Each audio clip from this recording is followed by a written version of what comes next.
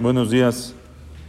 El minhag es de hacer tashlij el día de Rosh Hashanah, que vamos a un lugar donde hay agua, se va a un río o a un lugar, una fuente donde hay agua. ¿Sí? Los que no tenemos río a la mano en la ciudad, entonces vamos a una llave de agua. El chiste es que esté corriendo, que hay agua corriendo.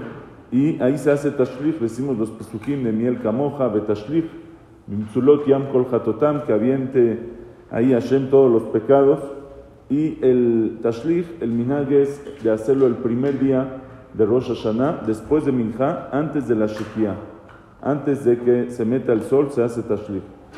También cuando cae en Shabbat, como este año que el primer día de Rosh Hashanah cae en Shabbat, también hacemos el tashlij en Shabbat. Los poskim dicen que a veces se mueve el tashlij cuando cae en Shabbat, por ejemplo, en lugares donde hacen el tashlij afuera, o sea, no hacen el tashlij adentro, sino hay que salir a hacer el tashlij. Por ejemplo, hay lugares que van al río, van a algún lugar. Cuando yo estudiaba en la yeshiva, íbamos al río, sale toda la yeshiva, vamos todos al río, y ahí se hace tashlij. Entonces, lugares donde no hay erub y no se puede cargar, es mejor mover el tashlij para el segundo día de Rosh Hashanah, para que la gente no cargue el sidur. No se lo sabe de memoria cómo va a estar cargando el sidur. Pero lugares donde hay erub, o por ejemplo aquí que lo hacemos dentro del knis y no vamos a ningún lado, en ese caso sí se puede hacer el tashlij también el primer día, aunque sea que es Shabbat. Acostumbramos a de todas maneras hacer el tashlij. También el tashlij también lo pueden hacer las señoras. Si vienen al knis, lo hacen en el knis, y si están en su casa, también lo pueden hacer en su casa el tashlij.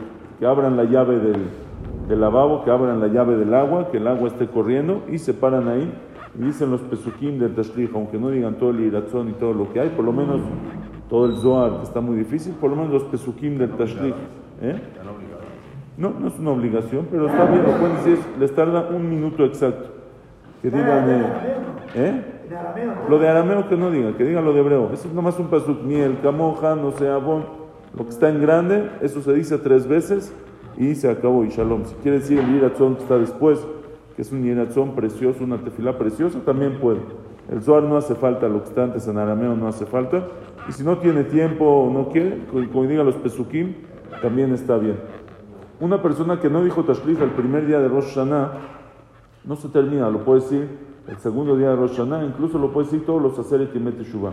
Hay lugares, hay que hilot de Hasidim, que acostumbran lejatfila, o sea que el tashlij lo hacen después de Rosh Hashanah, lo hacen durante los aseret y meteshuvah, ahí hacen el tashlij. Así que una persona que no hizo tashlij en Rosh Hashanah lo puede hacer hasta Yom Kippur, tiene tiempo para hacer el tashlij.